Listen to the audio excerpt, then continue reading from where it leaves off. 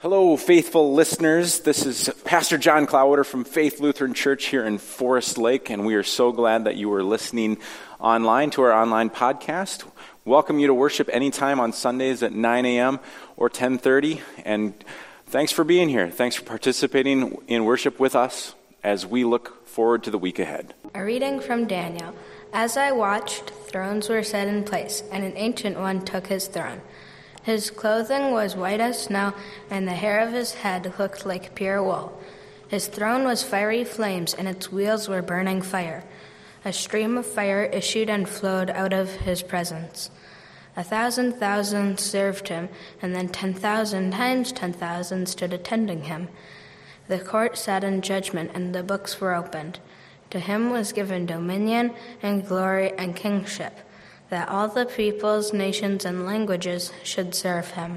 His dominion is an everlasting dominion that shall not pass away, and his kingship is one that shall never be destroyed. The word of the Lord. Thanks be to God. Gospel reading from the 18th chapter of John. Oh, Lord. Pilate entered the headquarters again, summoned Jesus, and asked him, "Are you the king of the Jews?" Jesus answered, "Do you ask this on your own, or did others tell you about me?" Pilate replied, "I am not a Jew, am I? Your own nation and the chief priests have handed you over to me. What have you done?" Jesus answered, "My kingdom is not from this world. If my kingdom were from this world, my followers would be fighting to keep me from being handed over to the Jews. But as it is, my kingdom is not from here." Pilate asked him, "So you are a king?"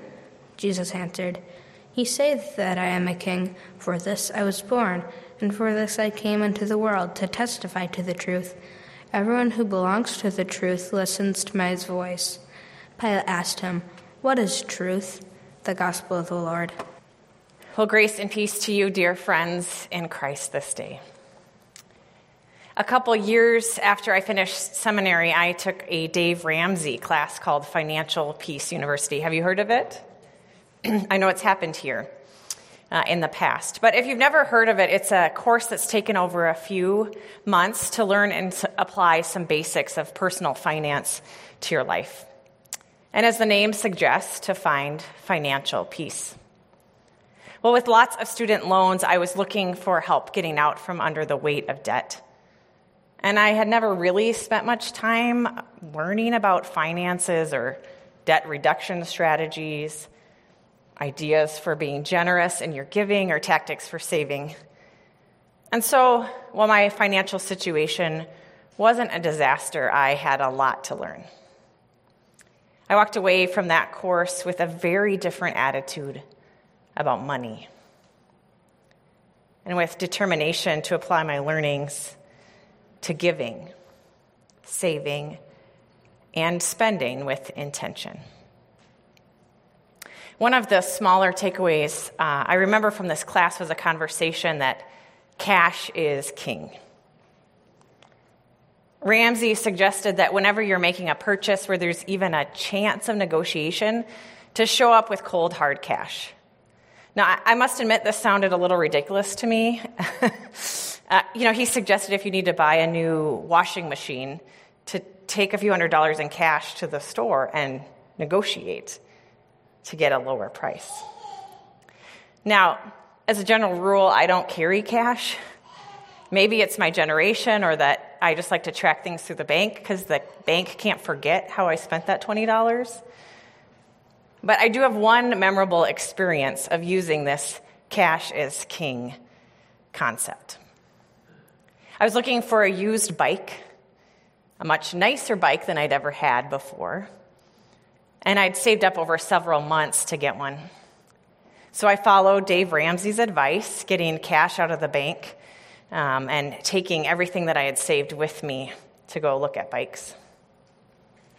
Well, when I met with a seller, I unfortunately didn't have as much money as they were asking for the bike. But I had a wad of cash. And that seller definitely was eager to take that cash and trade me the bike for it, even though it was less than they asked for.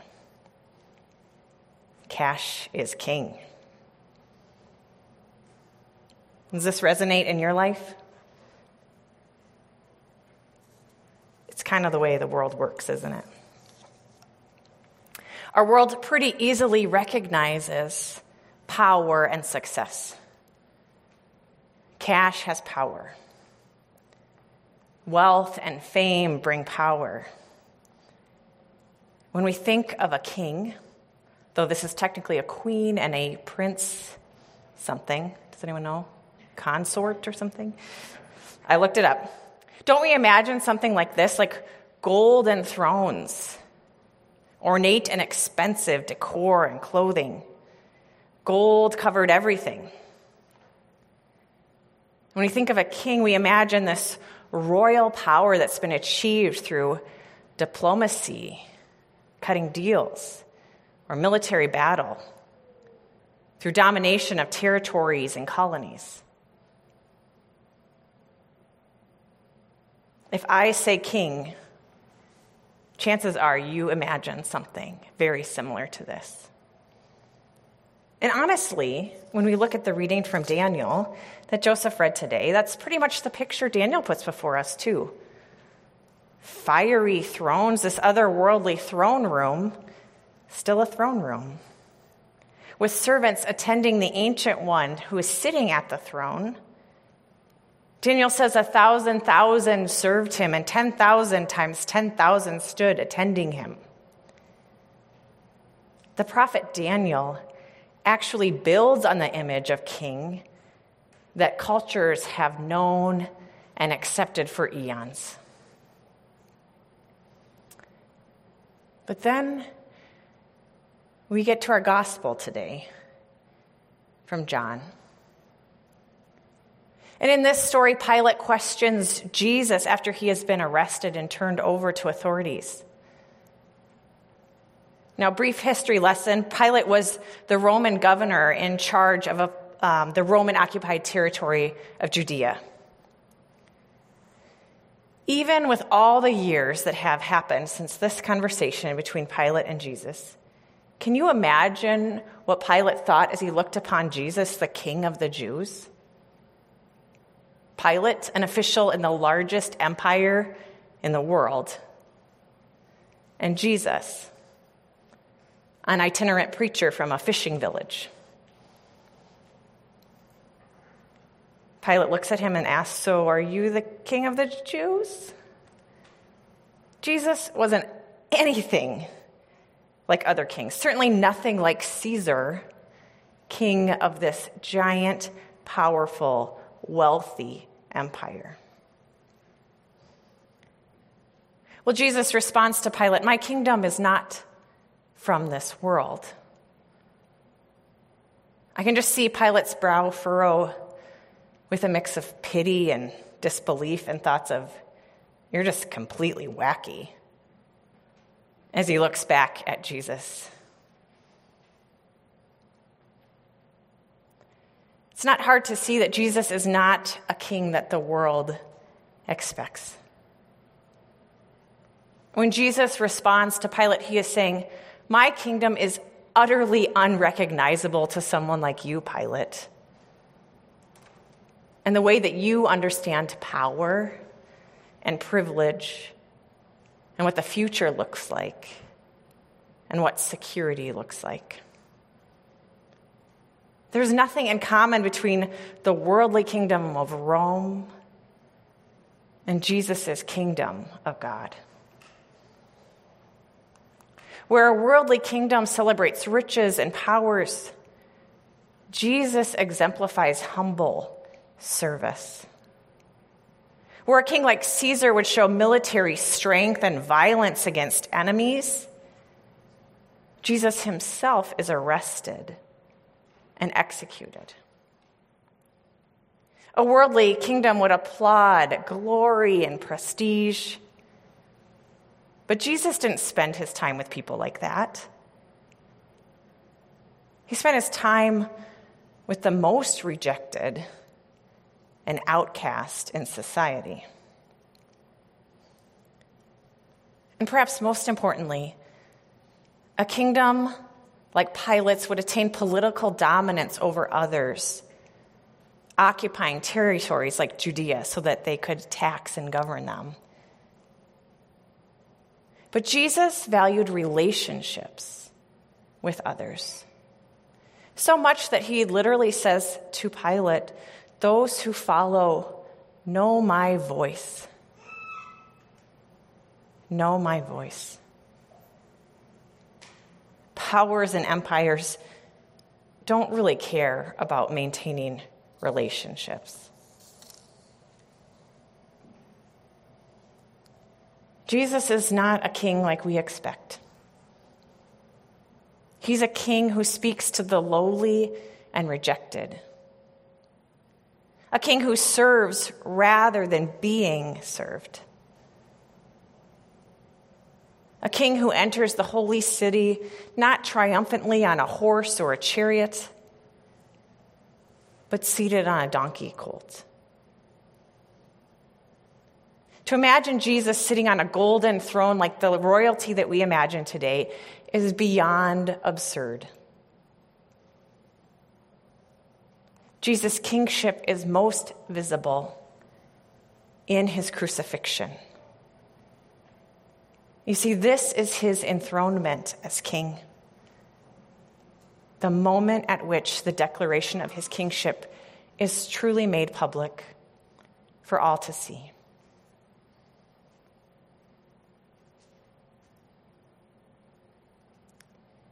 To which kind of kingdom do you pledge your life?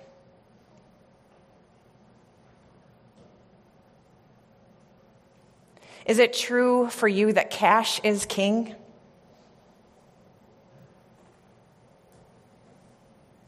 Or are you willing to be part of this upside-down kingdom that looks to the world like losing? Does society's sense of power and success drive you each day?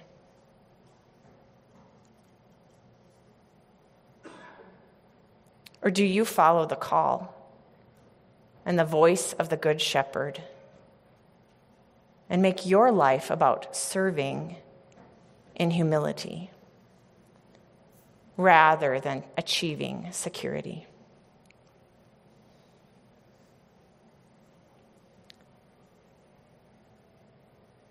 As we celebrate our stewardship today, we seek to follow Jesus' call, Jesus' voice, which tells us to go and do likewise. Friends, this is a call to an utterly different kind of kingdom than our world knows. It is a call to serve generously, to overflow with care and kindness, to welcome with radical hospitality, not the most prestigious and powerful, but the most outcast and rejected in our society. It is a call to give of ourselves in unlikely relationships, to give of our time, and to give through our finances, in order that we might share God's extravagant love in a hurting world. You see, Jesus has called us to steward or to take care of that which we've been given. That includes our skills and our talents, our time and our relationships, and our bank accounts in a way that shares God's love and serves Jesus' special kind of kingdom. May Christ, the servant king, be your shepherd. May you follow Jesus' voice. Jesus is calling in love to you to be transformed by the power of this upside-down kingdom. Thanks be to God. Amen. Well, that's it for this week's sermon. Thank you for joining us. Look for more information on faithfl.org, or certainly reach out to the office if you would like to receive weekly email updates. Thank you.